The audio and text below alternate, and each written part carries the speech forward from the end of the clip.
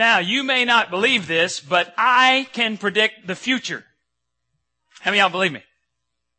None of you. Yeah, that one went over like a lead balloon. If you have a cell phone, I want you to take out that cell phone. I want you to hold it up. Who's got a cell phone? I know you have that cell phone on silent, don't you? I'm putting mine on silent because I know people on my staff will call me right now just to make a point. Now, if you have a cell phone, I can predict your future with amazing accuracy. All I have to do, now I have a little flip phone. How many of you got just the cheapest, whatever comes with the plan, I'm too cheap to spend any money cell phone? Okay. That's me. Well, actually mine's one step up because I wanted a flip phone because y'all seen that commercial? Well, you seen the commercial where you butt call people? You sit down and you butt, okay. I was doing that all the time, and so I have a flip phone now. How many of you have the BlackBerry? And the BlackBerry people are very annoying about how good their BlackBerries are. But there is a class that's higher than the BlackBerry. At least they'll tell you so. You know what that is? The iPhone. How many of you have iPhones? We are middle class here at New Life.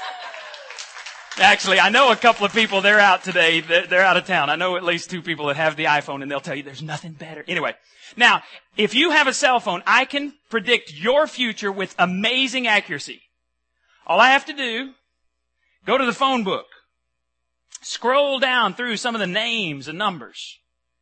And if I call some of those people, I look at your call list and I see who you've called most recently and who you call most often. I call them up. Talk to them just a little bit. I can find out who they are in your life. The people that you allow to influence your life. And I could ask them some strategic questions. And I could find out about you from what they said. Yeah, there goes somebody right now. Steve Bryant. Thank you, Steve. Yeah, I got your name on here. He's calling me. It's vibrating. Good thing I turned it off. Now, I could find out about you from what they had to say. And more importantly, I can predict your future by what they say about you. Last week we started our new series called Friends. And the whole idea that we started with was, what did they influence you to do that you would not have done if they had not been around? But this week I want to look at a little bit different word. I want to emphasize a different word in this deal. What did they influence you to do that you would not have done if they had not been around? They reflect you and you reflect they. It's like we have these mirrors. If you want to know what you're really like, look at the people around you. I can look at the they in your life, you can look at the they in my life, and they will reflect what I'm really like. They will reflect what you are really like. Now, when God created us, God made us different. It's one of the things that we kind of talk about our church. We're different on purpose. And we like it that way. We don't want to be like everybody else. God made you different. God made you unique. And differences are a good thing. But if we compare ourselves to the wrong they, we begin to blend in to the crowd. We lose all of our uniqueness. If we compare ourselves to the right they, and we're looking at the right they, it's possible that we can discover who we really are. Because if the right they are really the right they, they're going to point me to God. They're going to point you to God. Because if you want to discover your DNA, the reason you're on this planet, you've got to start with God. Now, some of you were here a few weeks ago when we finished up our summer blockbuster series and we did the movie Expelled, No Intelligence Allowed, Ben Stein's movie. And we said that science can answer some of the how questions, maybe even some of the when questions about the universe, how the universe began, maybe when, kind of, I don't know, they're kind of iffy on that thing. But science was never designed to answer the who and the why. Who created the world? Why was the world created? The science can't answer those questions. And you have these two completely opposite, competing arguments about how the world began. You've got the evolutionists who say we are just random chance. We started as mud and we ended up as us. And then you've got intelligent design people on the other side creationists who say, no, we're not an accident. We have a creator. We have a beginning. We have an agenda in this world, in this life. And it comes from our creator. And you've got to go back to the creator to understand that. Well, here's an example of the why and who questions that the Bible has an answer for. And it's in Psalm chapter 8, verse 5. King David is writing this. Now, David is writing to God. This is a psalm to God. And he says, you, that's God. All right? David's talking, you, God, made them. Who's them? People, human beings. He says, God, you made human beings a little lower than the angels and crowned them with glory and honor. Now, I don't know if you realize this, but God created you and He crowned you with glory and honor. Why did God create us? Why did He make us just a little bit lower than the angels? Because He wanted us to be reflections of Christ to others. The right they reflects Christ to others. But that's not what's happening many times, is it? We're distorting that image. So I want to know today, who are you? Are you the right they? Do you understand your identity? Because I talk to lots of people that are really confused about why they're even on the planet. I talk to lots of people that don't understand what direction they're going in life, and so they kind of drift. And they hope that if they keep drifting long enough, they'll discover the answers that they're looking for. You don't do that by drifting. You have one life, and God wants you to understand that you have significance and you are unique, and there's some things that He created you to do that no one else can do. And I can look at the they in your life and discover who you really are. I can tell by the they in your life whether you're fulfilling your God-given agenda or you're just on a dead-end road simply by looking at which they has the most sway in your life. A lot of people follow the crowd. They lose their identity. They become a clone. But, and this is a big but, it doesn't have to be that way. You can choose, I can choose to surround ourselves with the right they, and the right they will give us the ability to live above the fray and understand what this life is all about. Now, for years I've heard people talk about self-image. Everybody needs a healthy self-image, and the schools are trying to promote it, and churches are trying to promote it. Let me give you a definition of a healthy self-esteem, a healthy self-image. This is on your listening guide. Healthy self-esteem comes from seeing myself the way God sees me. Nothing more, nothing less. When I understand my Creator has an agenda for me, He loves me, He created me, has an agenda for this life, when I recognize those facts, it gives me a completely different perspective about this world in which we live. It frees me from trying to be a people pleaser, because you want to talk about a dead-end road, a never-ending job, trying to please people. Now, that's the primary definition. God created us, and He wants us to get our primary props from Him. But there's a sub-definition of a healthy self-esteem. And that includes surrounding myself with the right they. God is first and foremost, the right they reflect Jesus back to me. And they encourage me to see my life the way God does. They point me to the ultimate right they, which is the Trinity, God the Father, God the Son, God the Holy Spirit. They point me there because they know I'm only going to find my true identity and my true agenda from them. So the right they encourage me to look vertically first for all the answers to life's questions. So it's very, very easy to spot the right they in your life. The right they point you to Jesus Christ. Now, this whole idea of the right they goes all the way back to the very first humans on the planet. Who were they? Adam and Eve. And what book of the Bible tells us all about Adam and Eve? Genesis. You remember what Genesis means? Beginning or origin. All right? So we get this idea of the right they and the wrong they starts all the way back in Genesis, in the origin of the human species. Now, God created everything. If you read origin, if you read beginning, Genesis, you see that God created the earth, the universe, the plants, the sky, light, everything. And everything He creates, He says, is very good.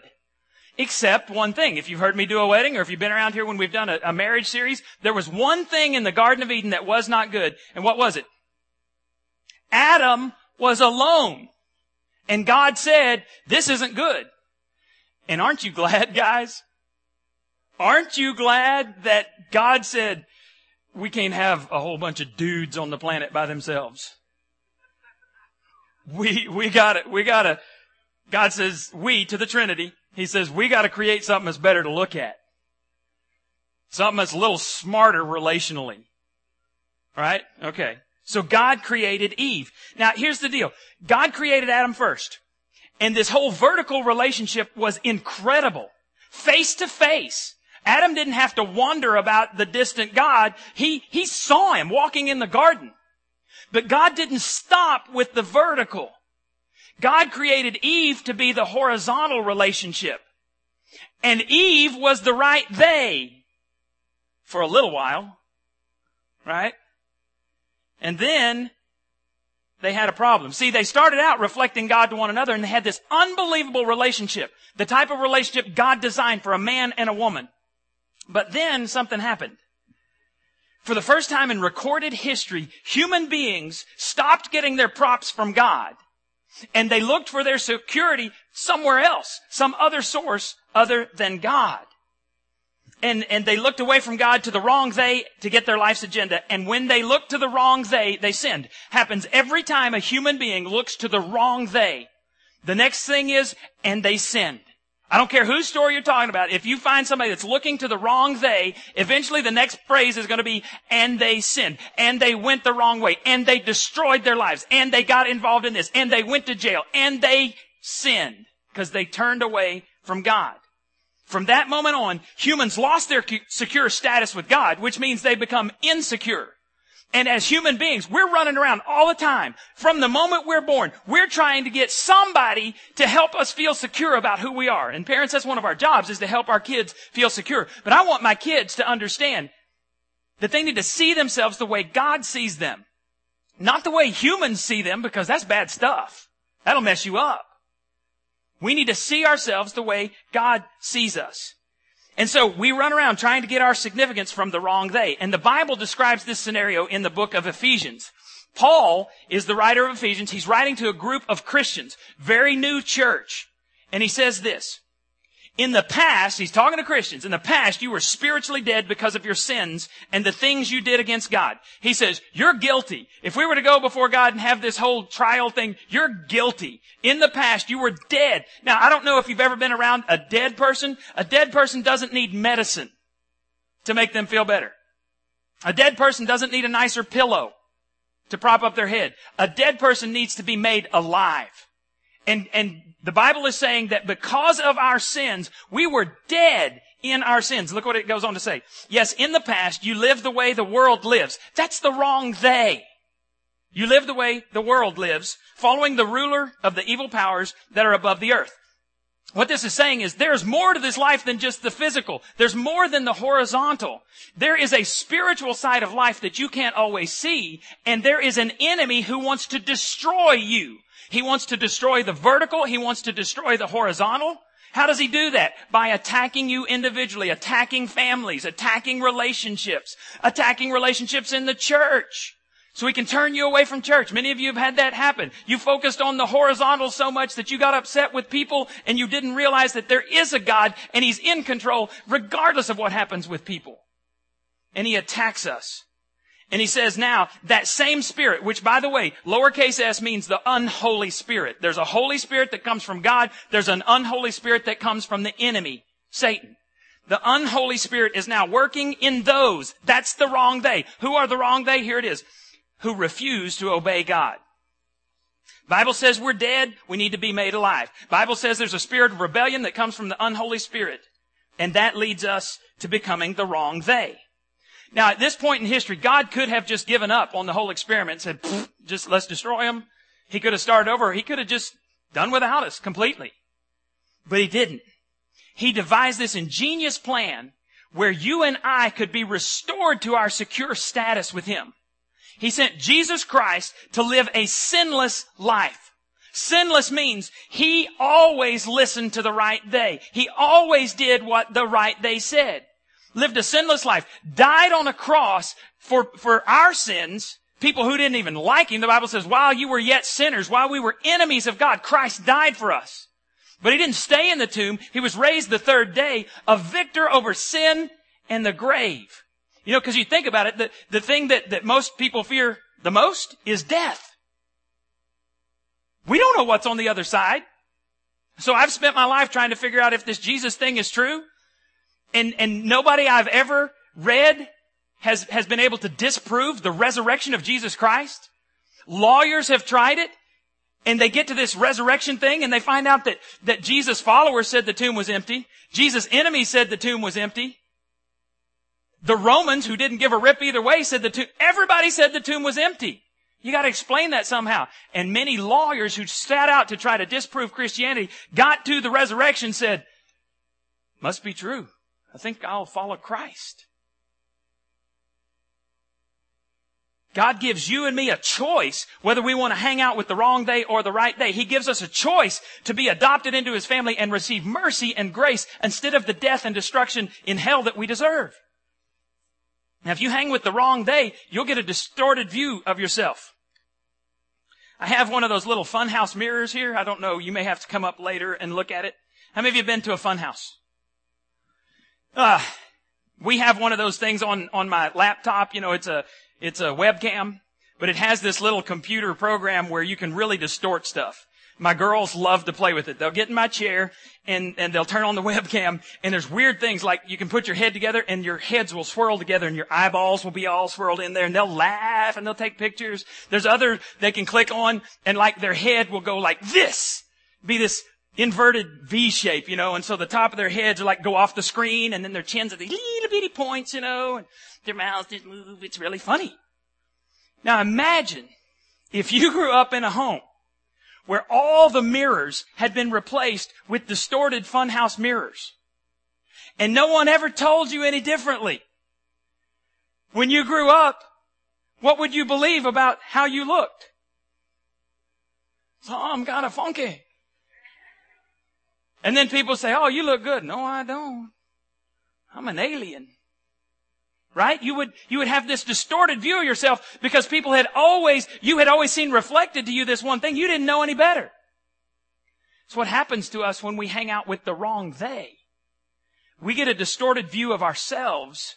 We also get a distorted view of everyone else around us because they're reflecting back to us the wrong image. Now, in the Old Testament, there's a book of the Bible called Numbers.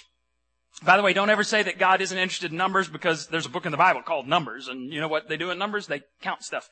But in this particular case, what's going on is the Israelites have left Egypt. If you know anything about their history, the Israelites became slaves in Egypt. God delivers them through Moses, the 10 plagues. God supernaturally delivers them from the Egyptians. They go through the Red Sea. God kills all the Egyptian soldiers. They get the 10 Commandments at Mount Sinai. They come up to the edge of the Promised Land. They're at a place called Kadesh Barnea. And the people say to Moses, hey, here's an idea. Why don't you choose 12 spies to secretly go and spy out the land, do this little reconnaissance tour, and come back and tell us what's going on. So Moses says, okay, and God was pleased and says, okay, choose 12 men to go into the Promised Land. So 12 men, 12 spies, they sneak into the Promised Land. They're gone for 40 days. They come back, and here is the report that they gave. Here's what they said, Numbers 13, 27, and 28. This was their report to Moses. We entered the land you sent us to explore, and it is indeed a bountiful country, a land flowing with milk and honey. That just means there are so many natural resources that we could live off the land the rest of our lives. Our children, generations could live off the land because it is fertile. It produces plenty of food. We can farm. We can do anything we need to. That's what it means, the land flowing with milk and honey. And they even brought back a big old cluster of grapes, so big that they had to carry it between 2 men on a stick. Here's some of the produce that was in this incredibly bountiful land. But the people living there are powerful. Their towns are large and fortified. We even saw some giants there, the descendants of Andre the Giant. Some of you don't even know who he is. Sorry, that one was really bad. He used to be a wrestler. He was in Princess Bride. Hello. Okay.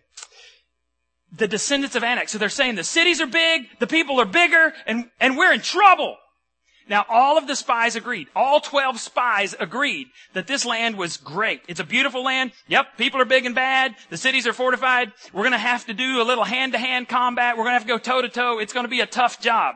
Everyone agreed to that. And here's something you need to understand.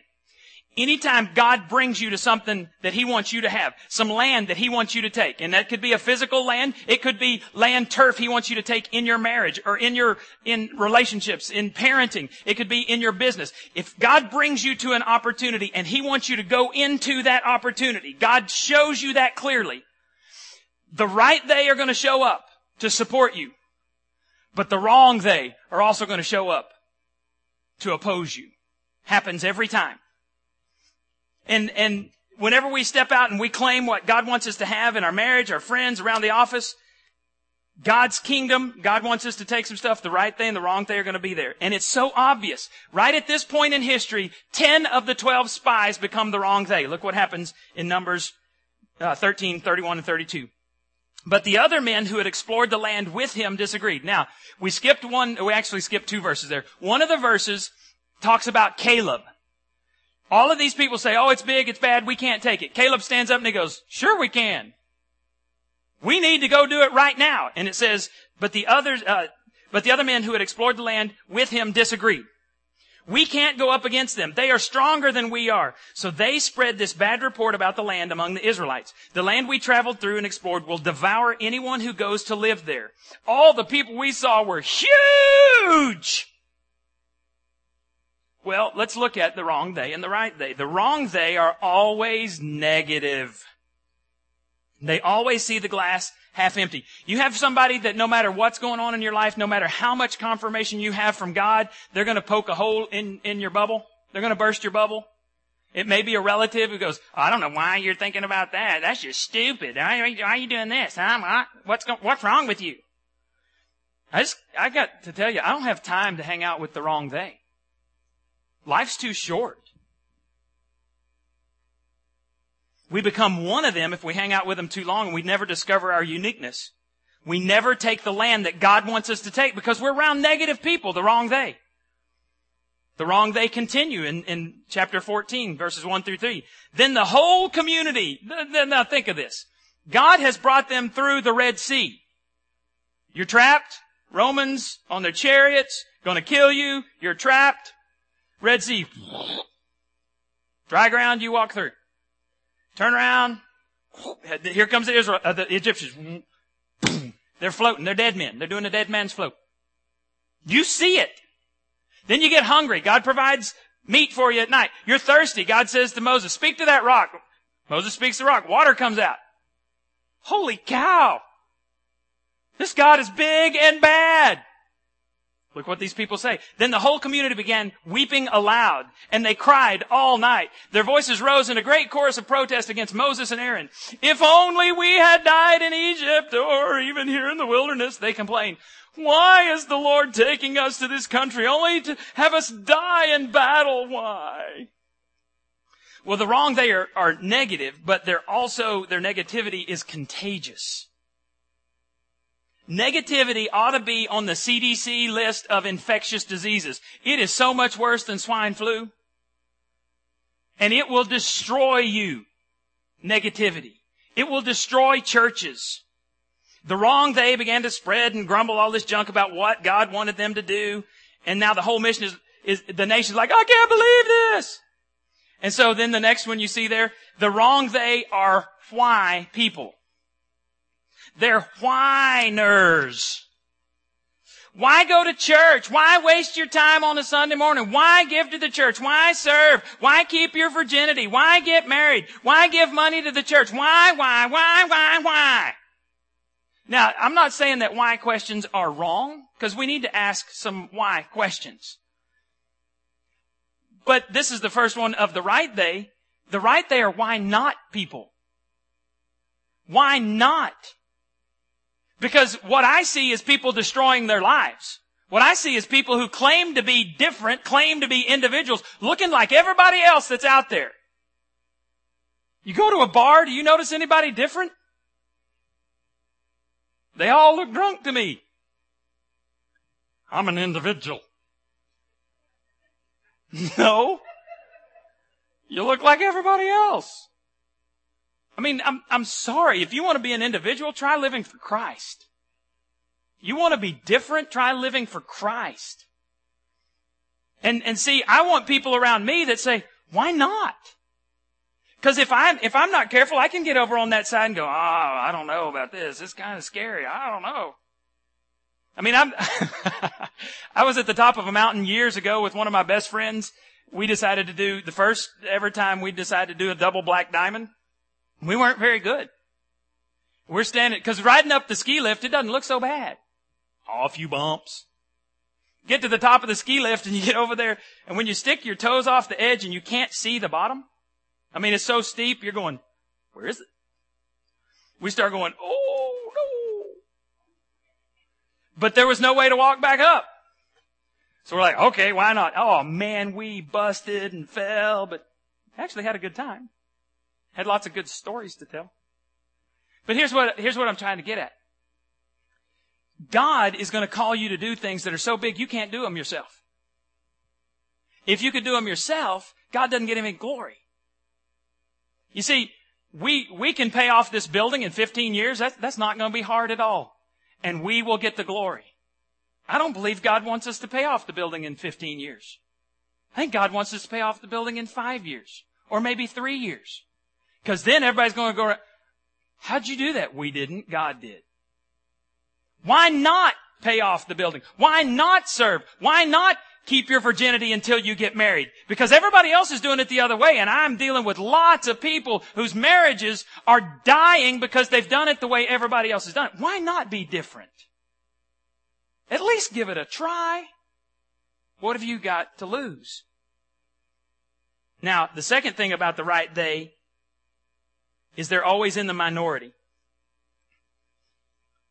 Oh, I need to go back and I skipped a verse here because this is real important. Numbers 14, 3-4. Our wives, they never shut up, the wrong they. Our wives and our little ones will be carried off as plunder. Wouldn't it be better for us to return to Egypt? Then they plotted among themselves. Let's choose a new leader and go back to Egypt. Moses and Aaron are the right they, chosen by God, the Creator. No, let's not follow them. Let's choose our own leader. Let's go back to Egypt where we're in slavery, where they beat us. Where we gotta make bricks. We gotta gather straw and mud so we can let's go back to that. Here's something that I realized a few years ago in church work. Almost every time they had a vote in the Bible, the majority was wrong. I mean, if you look at the numbers here, there were 10 spies who said, we can't go in. There were 2 spies who said we could. So you got a 5-to-1 ratio. That's pretty strong against doing what the 2 said. But then they go back to the nation, and the Bible tells us there were about 1 million men. Now, women and children couldn't vote. Sorry, ladies, just the way it was. So 1 million men, they turned and 1 million men, 1,000,000 to 4. Moses, Aaron, Joshua, and Caleb. 250,000 to 1. Those are odds. Surely they're right. Almost every time I've been a part of a vote in churches, almost every time, the vote's been wrong. The majority's been wrong. You study world history. Most of the time, the majority's wrong. And this is what people don't understand about Christianity. You read the Bible. I challenge you to do this. First of all, find in Scripture when the majority was right. Come back and show me, because I've not found it yet. But the second thing is, God always works through a remnant. I don't know if you know that term. A remnant means there's a small group. They're Caleb and Joshua people. God always finds 1 or 2 or 3. And He works through that remnant to bring about things so incredible that everybody goes, there must be a God. Read the book of Judges. Gideon had thousands and thousands of people. He was supposed to go deliver them. God said, no, you got too many. Weed them down. So God takes them down to like 300. And the army they went against was about 150,000 people. God delivered them. You think Gideon was the big bad dude? No, God was the big bad dude. The majority, or the right they is always going to be the minority at the office, around the neighborhood, at the country club, the right they is always going to be a minority. Now, Joshua, Caleb, Moses, and Aaron, they're the right they, and they're going to step up. Numbers 14, 7 through 9. They said to all the people, the right they said to all the people, the land we traveled through and explored is a wonderful land, and if the Lord is pleased with us, He will bring us safely into that land and give it to us. It is a rich land flowing with milk and honey. Do not rebel against the Lord, and do not be afraid of the people of the land. They are only helpless prey to us. They have no protection, but the Lord is with us. Don't be afraid of them. You know what's mentioned 3 times there? The Lord. The right they talk about the Lord. If you go back and you look at the wrong they, never once do they mention God. Never once do they say, you need to pay attention to the Lord. Never once did they reflect the creator of the universe to anyone. But the right they always do. The right they are actually going to say, yep, they're big, they're bad, yep, it's going to be tough. But our God is bigger. Our God is badder. He's tougher. I don't care if there's giants there. God can take them. And we're supposed to do what God wants us to do. So I want to know today, who are you? I'm not playing with you today. Who are you? Are you the right they? Do you have the right they in your life? I want you to think about your cell phone, and I want you to scroll through those numbers. And I want you to ask yourself, is this person the right they in my life? Or are they the wrong they? Now, I'm not at all trying to diss the wrong they. I know a lot of the wrong they, people in the wrong they crowd. I hang out with them in areas that will not compromise my life. In areas where I'm strong enough that I know that they're not going to compromise what I'm about. And I love them and I pray for them. But the wrong they cannot be the primary they in my life if I'm going to experience what God has for me. And if New Life is going to experience what God has for New Life. So here's some questions. You see, the right they point me to God. That's the vertical. And the right, and they reflect back to me God. So you got this little ecosystem going on where I'm the right they in someone's life and I point them to God. And when I'm struggling, they point me to God. That's the vertical, but we've also got the horizontal. It kind of looks like a cross, doesn't it? The symbol of the Christian life. The right they need to be your horizontal. God gives you your primary props. When you come to God and He is number one in your life, you have peace in the middle of a storm. I don't know if you've ever seen somebody who's going through something really difficult and they are like a rock and nothing can shake them. It's because they are in the presence of God and they see themselves the way God sees them.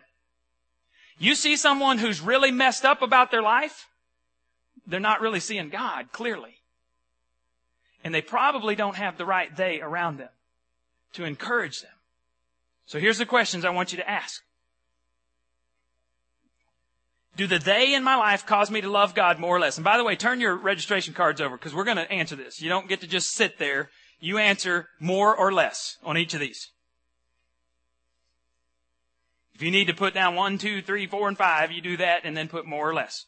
So, the they in your life, if we're to go through your cell phone, the they on your cell phone, do they encourage you to love God more or less?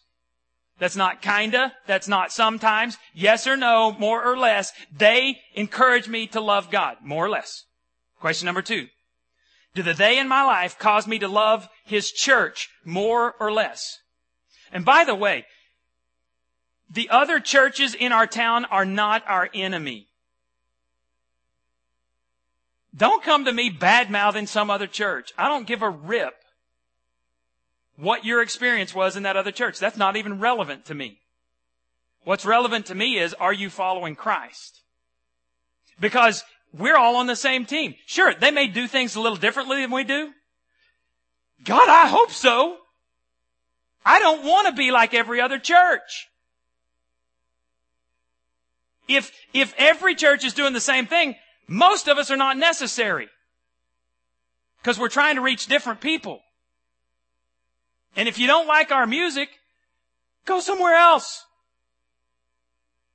Don't whine and complain about the music. I'm going deaf. I can't hear it anymore anyway. I'm serious.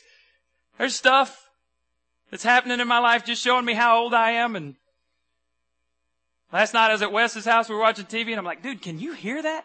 He's like, no. I said, okay, good. Because I thought I was just way deaf. He said, no, I can't hear it either. So we sat there and watched TV when you couldn't hear it. So I don't care. And hear me now.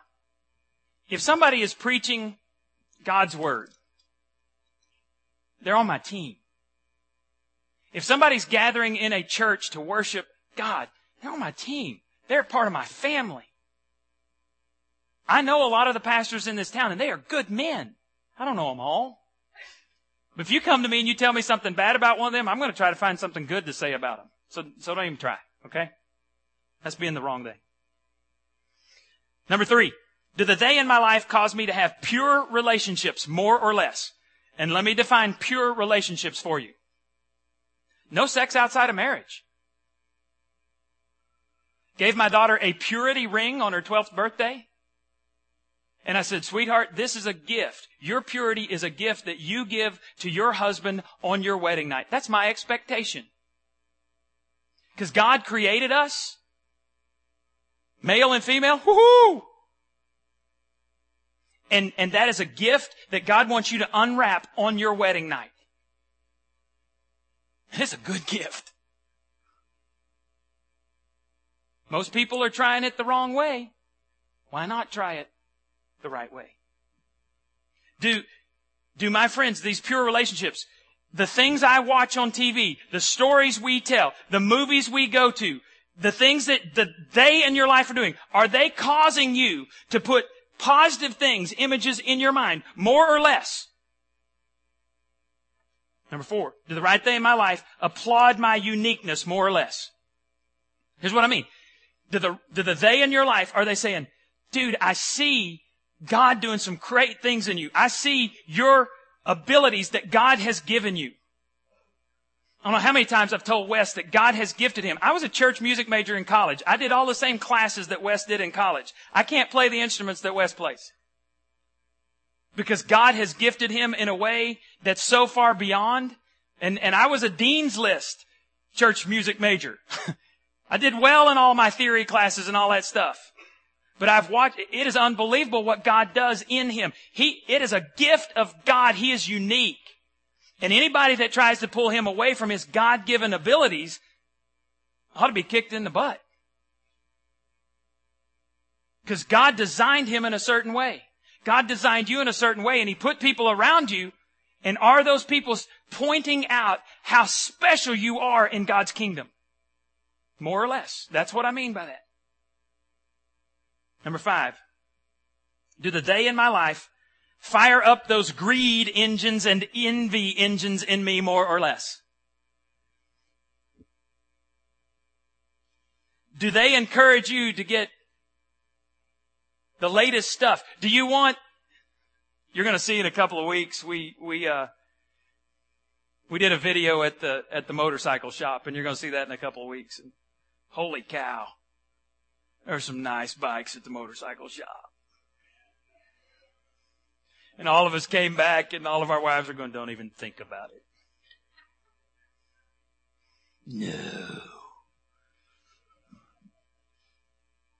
But are they encouraging you to try to keep up with everybody else because you got to wear this type of clothes, because you got to go this place, because you got to drive this kind of car, because you got to... I don't care what I drive. Some of you are going, I know that's right, baby. I've seen it. I don't care what you drive. And I've told you this before, but the only people that care what you drive are you and really shallow people who suck.